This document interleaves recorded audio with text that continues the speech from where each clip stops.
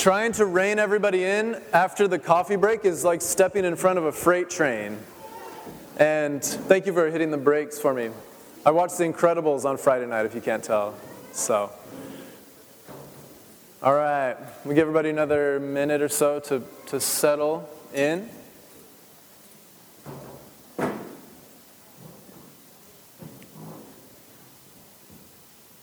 Is there something better about these chairs than these chairs? Or is it just access? And is there something better about back there than up here? Yeah, we can hide back here. Okay. You can take a little power nap? All right. Hey, welcome again. It's good to see you all. It's good for me to be back. I missed everybody. My baby is having a heyday back there. I'm Chris. For our first timers, I haven't had a chance to meet you. And even if I had, I'm still Chris. So my wife and I are the community architects here. We sometimes go by lead pastors. And we've been doing that for, anybody know now? It's July 5th. So 1 year and 4 days. So happy anniversary to you guys and us, and it's our anniversary. Can we say it that way? That's awkward. Yeah, I just got back from Portland. Sorry for being gone a couple times this month, but important things, like when you work 5 years at grad school and get a chance to walk in commencement, it's kind of a big deal to do that. So thank you for letting me do that and not having to feel guilty about it. And the other thing, Portland was a trip with some of my kind of spiritual fathers. You know how you have people that are just a tremendous source of life and inspiration to you? And when they're all around the world, it's kind of hard. And so when you get a chance to just drive 13 hours up and get some time with them, you try to do that. So me and Joseph back there, who's nodding his head like this, and Greg, where's Greg at? And Mark Tatham, the four of us took a little road trip up to Portland and heard from a guy named Paul Young, who wrote The Shack. Some of you have heard of that book. And a few other guys. A guy named John McMurray. Any Donald Miller? Anybody read Donald Miller in here?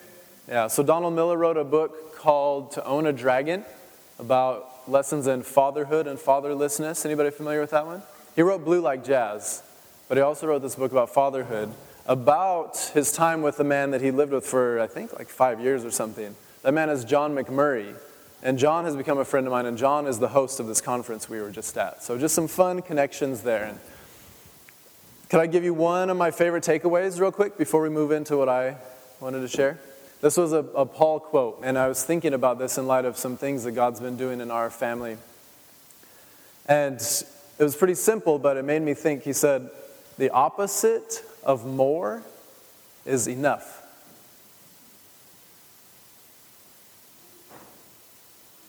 I had to think about that one for a little bit. I used to think the opposite of more was less. But when it comes to contentment and gratitude, the opposite of more is enough. And that was a very timely word for me and my wife, because this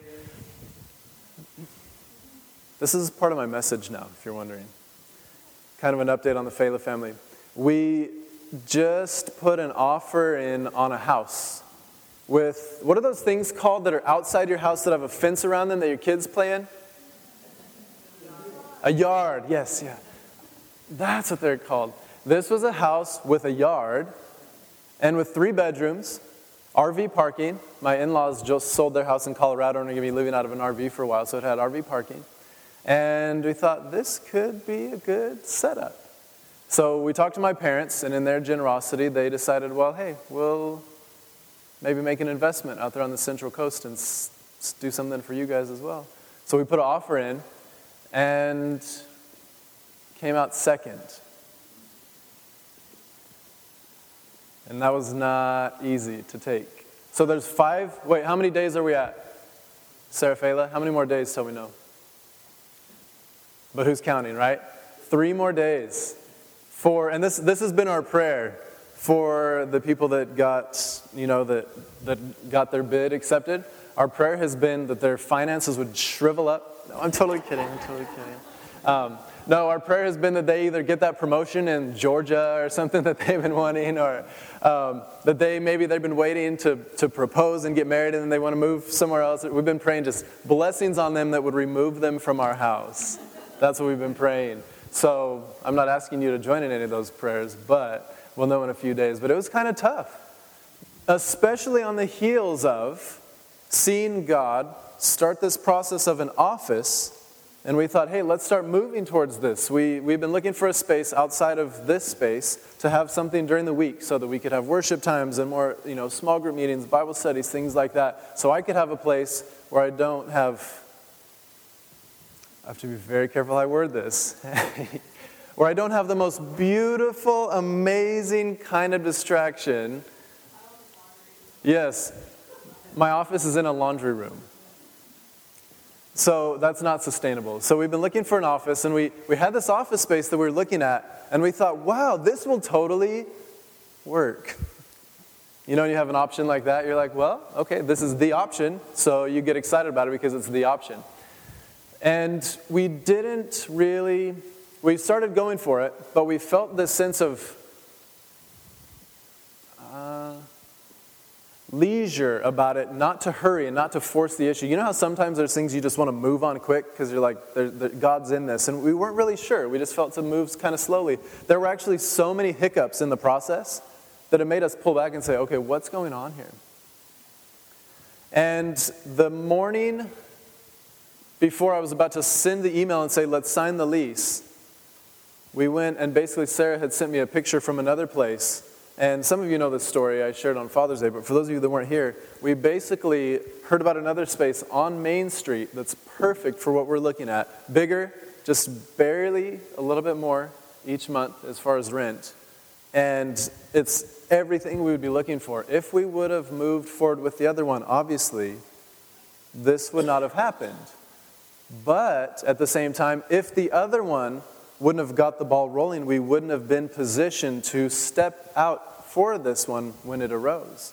So can you see how in the background, or what we see as the background, God's just working and weaving, and I get an email, all these things are happening, but we're sensitive to the Spirit the whole time saying, okay, what are you doing? What's going on? And what I wanted to talk about this morning is provision and prayer and how we relate to God when there's something we want and when we don't get our way. And how does God respond? How does provision work with a God that is such a good Father, but in a world that's so complex? Anybody ever had an experience where you had something you thought was going to be the best for you, and it totally fell through? And then you sat and languished in disappointment for years and years. For some of you, maybe that's happened. How many of you had a situation where you know that something is the right thing, and the next thing you know, it drops out, and then something more beautiful and compelling and wonderful pops up? Who's experienced that even recently? Yeah. Anybody want to share quickly?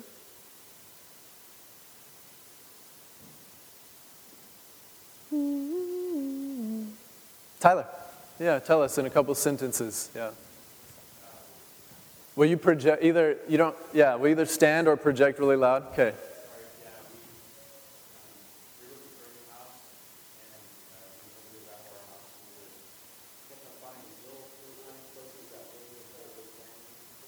How big?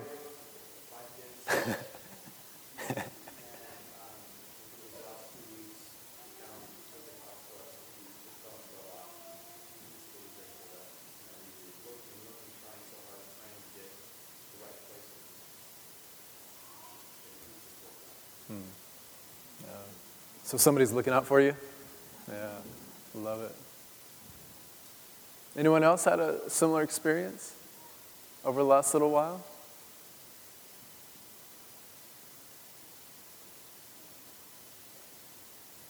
I'll take that as you're not really planning on sharing it now. We're going to look at a passage in a few minutes here, but I wanted to tell you a story about a place that I get sometimes invited to go speak in Belize. Anybody been to Belize? There are worse gigs on the planet. But Belize is not this Edenic, is that a word? completely Eden-like experience. Whenever I travel somewhere, I travel a lot, as you know, and I'm pulling back on that, but at the beginning when I would travel, or whenever I go to a new place, I try to find things to give to my boys, and sometimes my wife, but she doesn't really care about gifts. She just wants me home. My gift to my wife is, hey baby, I'll take the boys out of the house, and that's my gift to her when I get home. But to my boys, I like to find something from wherever I go. So one afternoon in Belize, we stay at this resort. I go down there to teach and train this group of student missionaries. So we go down there, and this place, they've rented out a whole resort area. So if you can imagine, there's these little cabana type things. There's this big eating area. They call it I'm spacing the word right now because I'm 33 now and my brain doesn't work the same. But it's this big outdoor area, and literally you could take your food if you didn't like it, or like throw a rock or something and hit the ocean. Like you eat here and the ocean's like where everybody's sitting here. And it's this crystal clear water. You can go snorkeling and everything. It's this beautiful, beautiful setting. And I walk into my cabin one afternoon, and I go into the bathroom and I look in the sink, and there's this little creature in my sink. It's about that long, and he has little crab-like claws, and he has this hook-shaped tail. And I thought, that's it. That's what I'm going to get my boys from Belize. So I took a jar and a lid, and I put the lid on it, and I poked some holes in the top of the lid. And a couple days later, I'm 4 flights to get home. But so sometimes you give a gift and you just want to put it out there, right? And you want people to see it. I like to make things a surprise. I don't like people to see things coming. So I thought, well, you know what would be awesome is I had 2 options. I could either hide this. I thought it would be good to give for Josh. So I took it and I opened the lid of the jar and I snuck it under his pillow. No, I didn't really do that. You know what I did? I waited until dinner time, and I put it next to his plate. No, I didn't do that either. Of course I'm making all this up. Why would I bring my son a scorpion from Belize? How did you get it through? Exactly! I actually tried, and customs wouldn't let it through. No, that's not true either. It's all lies this morning, all lies. No, of course I would not bring my son a scorpion as a souvenir from Belize. Of course I wouldn't do that. But Jesus gets this. And while we're talking about provision, Bree, will you put that passage up? This passage is super interesting to me. This is in the context of the disciples asking Jesus a question. They say, how do they ask him? They say, Lord, teach us how to pray. So he says, well, when you pray, pray like this. And he teaches them this thing they call the Lord's Prayer, which we all know, and so we're not going to go into it now.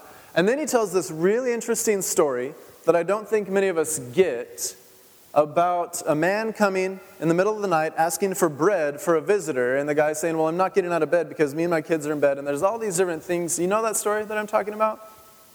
It's right in there. You can look at it later. And then Jesus says, anyone who, how does it say it? Asks will receive. Anyone who seeks knocks. And he goes into this little poem. And then he says this, what father among you, if his son asks for a fish, will instead of a fish give him a serpent? Or if he asks for an egg, will give him a scorpion? All right. Anybody else think those are really random examples of what fathers shouldn't do or don't do? Would that ever cross your mind, dads? Now, the word serpent can also be translated eel. That would make more sense, right? Your dad's out fishing. You're the dad, you're out fishing, and you catch an eel instead of a fish, and you wouldn't just, grill up the eel. First of all, for the Jews, it was unclean. Second of all, some of them could be poisonous. So I was telling the boys last night in the car about this passage, and they were like, that's just weird. I mean, that's just a lot of death. Why would you give your kids something that's going to kill them, a serpent or a scorpion? But then he goes, well, I guess either way, something's got to die, because you got to kill the fish or But anyways, that was Josh's commentary on it. But scorpion and a serpent, why would Jesus bring that stuff up? I wonder if there's some kind of connection. Remember how Matthew talks about this? Matthew says, if your son asks for bread, who would give him a stone instead? You remember that version of it? Anybody else, when you hear that, does that make your mind go back to the temptation? What did Satan, the accuser, the tempter, tempt Jesus with in the wilderness? Jesus was hungry. He'd been fasting 40 days. And he said, pray that these stones will turn to bread. So there's some kind of connection there. And it could be as simple as the stones look like a loaf of bread. And who are gluten-free friends? Raise your hand if you do gluten-free. Okay. So for gluten-free people, you really get the connection between stone and bread, don't you? If you haven't tried gluten-free bread, and you want to see how Jesus makes the connection here, yeah, take a bite of gluten-free bread. Just, watch your teeth, right? But anyways, Jesus makes these random connections. And then he says, if you then who are evil, which Jesus is saying that to his audience, I'm not saying that to you guys. Isn't that like, hey, you guys are so evil. If you then who are evil know how to give good gifts to your children, how much more will the Heavenly Father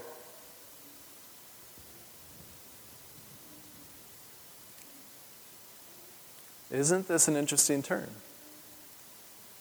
Rob, we had a conversation a couple weeks ago. And I'm indebted to you for bringing out this insight. He says, how much more will the Heavenly Father give not bread, not fish, not an egg, will the Heavenly Father give the Holy Spirit to those who ask Him? I have a few thoughts on that, but I wanted to ask you all. Last week, who was here last week when Mike was teaching? Let me see your hands. So, last week, part of the purpose of the ministry, the message was the ways the Holy Spirit moves and works in our lives, right? Is there anybody that would mind sharing? Is there anybody that experienced something cool? Some form of love encounter or affirmation with the Holy Spirit last week in the ministry time that Mike facilitated? Yeah? Chris, we'll have to keep it brief for the sake of time, but yeah, tell us what. Isn't it cool when you actually experience the reality that God is real, God is close, and God cares? That'll change your life.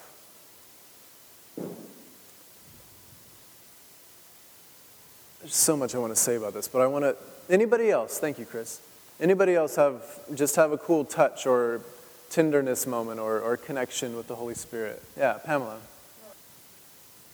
One of the things that is an aim of our church, one of the reasons we come together, is so that we can kind of pull back on our agendas and invite an expression of the Holy Spirit that reminds us that God is real, God is with us, and God is for us.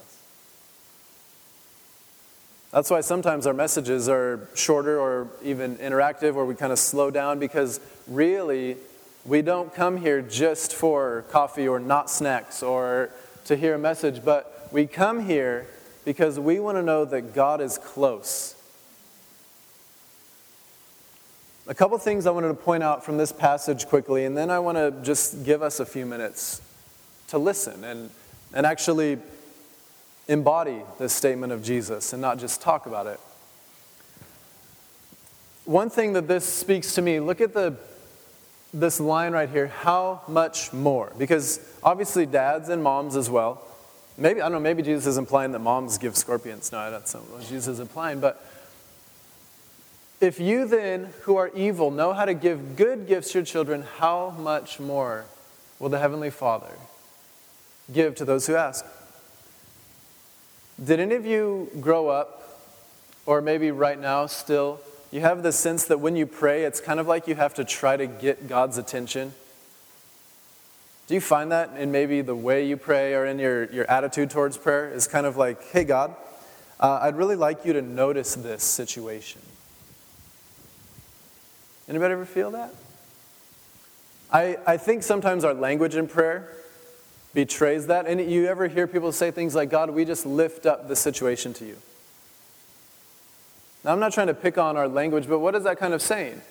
Well, God, it's not in your hands, and it's in my hands, and I'm going to give it over to you. Now, I know that we don't mean that literally, but I know for me, for years, prayer was this thing that I felt like I had to try to convince God, kind of plead my case before God. Any of you feel like that?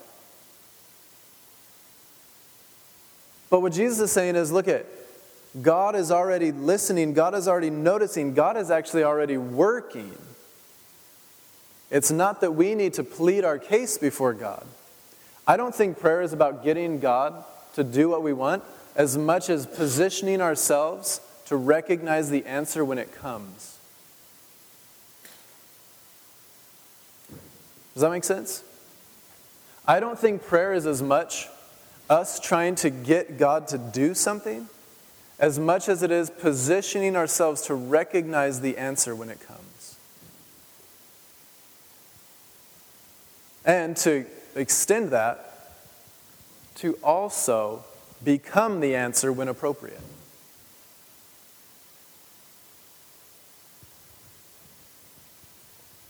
I think the office is a good example of that. Our house that we're looking at. What if this house doesn't go through? Did God let us down? How do you process something like that in light of a loving Father? Is something better going to pop up? What if it's neither? Wait, how would that work? God didn't let us down necessarily. But God is already moving, God is already orchestrating, God is already on the prowl. And as we listen to the Holy Spirit, we become more in tune with what God is up to, so that the results that come more align with our expectations and desires. There was a guy named James Dunn, and I'm trying to remember how he worded it exactly, but he basically said, what Luke is saying, what Jesus is saying is, God doesn't promise that we will get what we want, but that what we get will be good. Isn't that a helpful reminder? What if we would have come to this first office space and been like, God, this is what we want. We need an office. We're going to beg for it. We're going to plead for it. And God's like, okay, you can have it. And then we sign the lease, and the next day we drive by this other one. Now either you say, okay, God, it must be your will, or you're like, ooh, I shouldn't have forced the issue. It's the difference of not my will, but yours be done, versus not your will, but mine be done. Because God doesn't say that He'll give us everything we ask for, but He says, what I do give you will be good. How many of you, does anybody not really like that sometimes? Yeah. Yeah, Tora, you're going to say something? Yeah. Yeah, absolutely. A couple more thoughts, and then I want to share kind of the final thing that hit me about this.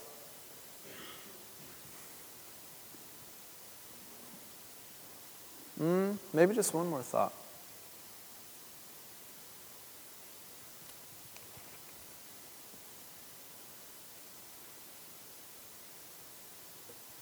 Yeah, I'm going to skip all that, and I'm just going to share the last thing that I think struck me. What do you think is the connection? Why does Jesus take the conversation from daily sustenance, fish, bread, and eggs, to a conversation about the Holy Spirit? Does that seem like an ADD moment? Why would the conversation go there? Laura, what do you think? Nice and loud. Can you guys hear her in the back? Okay. Preach it. I said because he is our sustenance. Let me ask you guys something. How many of you are aware of when you're hungry and you need to eat? What do you do about it in that moment? You figure out if you have the budget to go to Taco Temple or Thai Bounty or whatever, or You eat, right? How often do you need to eat? I eat like 6 times a day. What's that, Rob? Let's stick with need to. I'm with Laura. I think that what Jesus is saying is, look, if we're going to have a conversation about fundamental needs, the conversation isn't about providing food. It's about our more fundamental source of life and need and sustenance. Now that makes sense to my head, but when I look at how I live, I do not ask the Holy Spirit to fill me as often as I put a bite of food in my mouth. Now here's a question. What would my life look like if I did?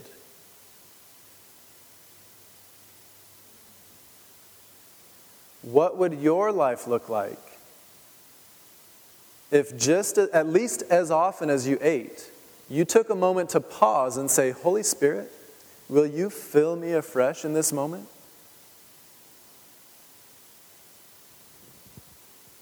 Anybody even get excited at the possibility of what that might look like? Now this raises the question, well, is Jesus saying that every moment we need to be filled new with the Holy Spirit? We're not having that conversation right now. The point I'm trying to make is not whether or not we have the Holy Spirit in some capacity, but I do know that in Ephesians 5, Paul says, do not be drunk with wine. Instead, be being filled with the Holy Spirit. Present, continuous, constant, never stopping, not stopping asking, but also passive since. In other words, this is not a one-time thing. Be being filled with the Holy Spirit, Ephesians 5:18. That's a constant thing. That's like stand under the waterfall. If you want your life to be animated by this goodness, this joy, this gentleness, this self-control, stand under the waterfall constantly. There was another point I was going to make with that I got really excited about. Here was the other point. Okay.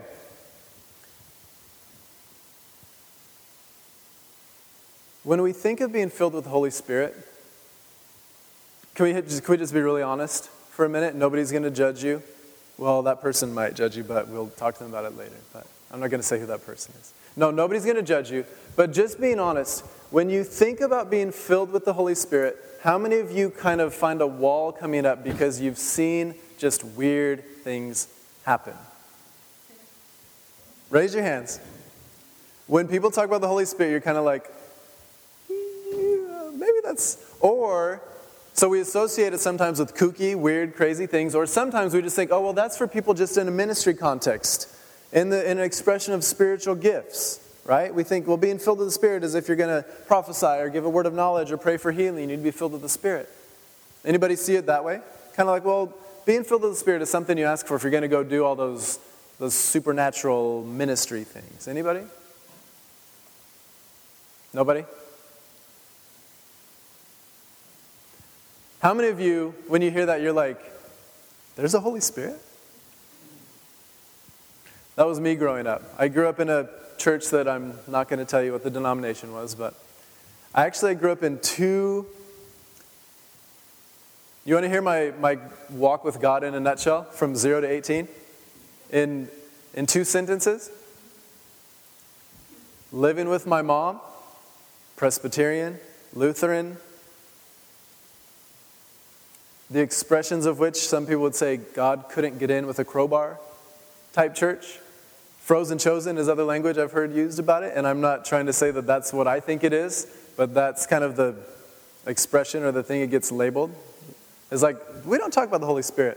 So that was living with my mom, and then every other weekend, this is still the first sentence, and then every other weekend with my dad wasn't necessarily a believer, but he had a crush on this girl that worked at a bank that went to this really hyper-charismatic Pentecostal church. So I'm coming out of a frozen chosen church, and then my dad's taking me to chandelier swinging church. And so literally, they would be screaming in tongues, running laps around the room and falling around on the floor and casting demons out of each other and stuff. And I'm like, I wish there was a place that embraced what we could call the radical middle. Hey, that's the vineyard, by the way. But I was freaked out. On this side, I'm like, boring. And on this side, I'm like, freaky, right? And so what do you do when that happens? You say, let's just be binitarian. let's just talk about the Father, and let's talk about Jesus. But let's leave the ghost out of the equation. Who can relate to one of those experiences? Yeah. So when we talk about the Holy Spirit, it gets either irrelevant or creepy. So is there a way in between that? You know what's something really cool for me? Ephesians 5, the passage that says, do not be drunk with wine, instead being filled with the Spirit. You know what the rest of that chapter is about and the context in which we are to be filled with the Spirit? Has nothing to do with ministry and spiritual gifts and prophetic and healing or chandeliers or anything like that. You know what it has to do with? Relationships. Husbands and wives, children and parents, masters and slaves, which I don't think is relevant to this context, but it has everything to do with being filled with the Spirit for your day-to-day relationships. So let me ask you this. What if, when our children came to us and said, I'm hungry, we said, good, let's eat, but first, let's pray for the Spirit to fill us up afresh in our communication, in our activities together, in our time as a family? Holy Spirit, would you animate our interactions as a family? Will that change anything for anyone in this room?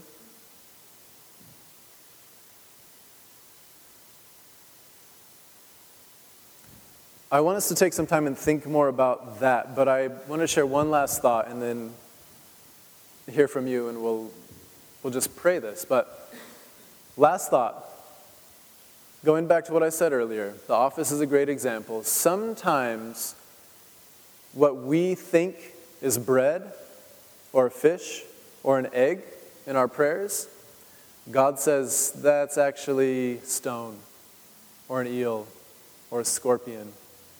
Let me show you what is truly good for you, because you don't really know yet. Isn't that reassuring?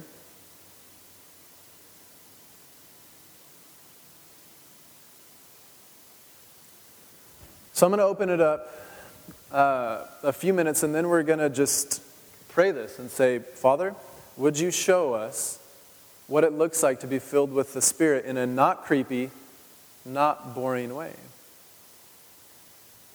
By the way, the Spirit, if you want to know one of the ways you can know it's the Holy Spirit, is it always feels like love, because the Holy Spirit doesn't do anything that isn't loving. And it's always personal.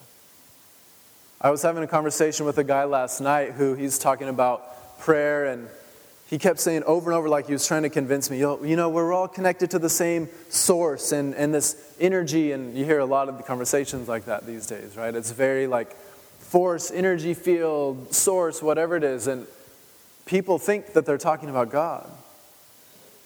But force from Star Wars and Holy Spirit are not synonymous, because the Holy Spirit is a person to be welcomed, embraced, invited, and animated by. And we need to remember that when we're inviting the Holy Spirit, that we're inviting a person to express themselves through our lives. And it's not a creepy person.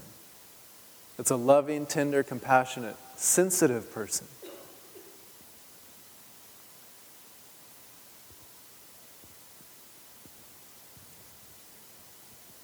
Who has something that they want to share, either a thought that this sparks in you, something that I said wrong you need to correct for the sake of the brethren and sistren, or just something that God's been speaking to you that enhances the conversation we're having right now? Who has something to share? Yeah, Tora. Thank you. You hit on something huge, because when we get into conversations like this, that is a question, right? Well, what does this look like to be being filled with the Holy Spirit?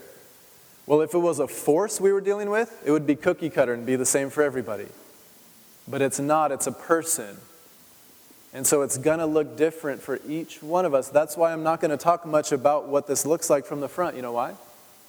Is because this is something that as we experience it and open ourselves up to it, we will encounter. What we need is an encounter with the Holy Spirit day by day, not just more information. Would you agree? So that's a huge thing that you hit on. It will be as intricate and unique and individualized as we are unique as humans. Yeah. Rob, and then Pamela, and then important point. So I was going to say, the Holy Spirit will not contradict the very truth the Holy Spirit inspired in the first place. Right? So, very important to keep in mind. Pamela, last thought, and then we're going to do something quick. In the back, can you hear her? Absolutely. I just sense from what I heard about last week and then over the last few months and different things, it seems like the Holy Spirit, and I ask you because I only have one vantage point. A point of view is just a view from a point, right? As one of my friends said. So I only have a limited perspective, but what I sense and what I see is that the Holy Spirit is inviting us as a community to kind of experience what it looks like to let the Holy Spirit be part of the conversation and not be irrelevant or creepy, to put it in really technical theological terms. But does anybody else resonate with that? That there's this sense, this summoning, this invitation from the Holy Spirit to kind of be allowed in, to move and touch us and minister to us? That's what I'm sensing, and that's what I want us to participate in. So this is what we'll do. I want us to take just 2 minutes, because it doesn't take long, but there's just a simple prayer that was, Jesus basically said, how much more will the Heavenly Father give the Holy Spirit to those who ask? So if you're willing, would you just take a moment right now where you're sitting? And closing your eyes helps because it helps us to focus. With every head bowed and every eye closed. No, we're not going to do anything like that. But will you just close your eyes for a minute and just, you can even whisper it. You can just say it in your heart. But this is what I would encourage you to either say, Holy Spirit, would you fill me? Or if you're not there yet, say, God, would you help me know it's okay to invite the Holy Spirit? Jesus, you told us to ask the Father for the Holy Spirit.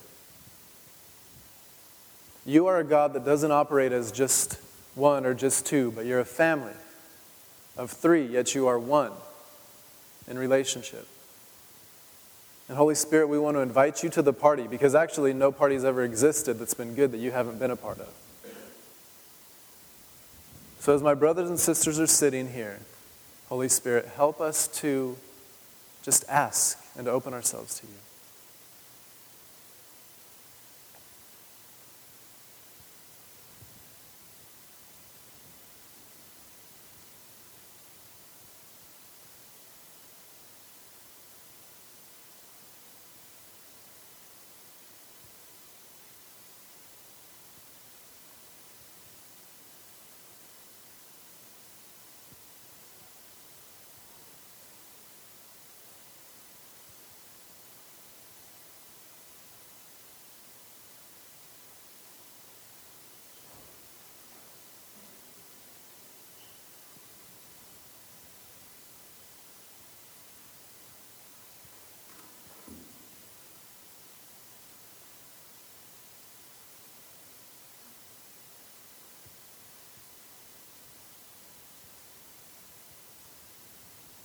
I'm going to go out on a limb and say and ask if is anybody feeling like the Holy Spirit is meeting you in this in a way that you can actually sense right now? And you wouldn't mind indicating that for us. Anybody?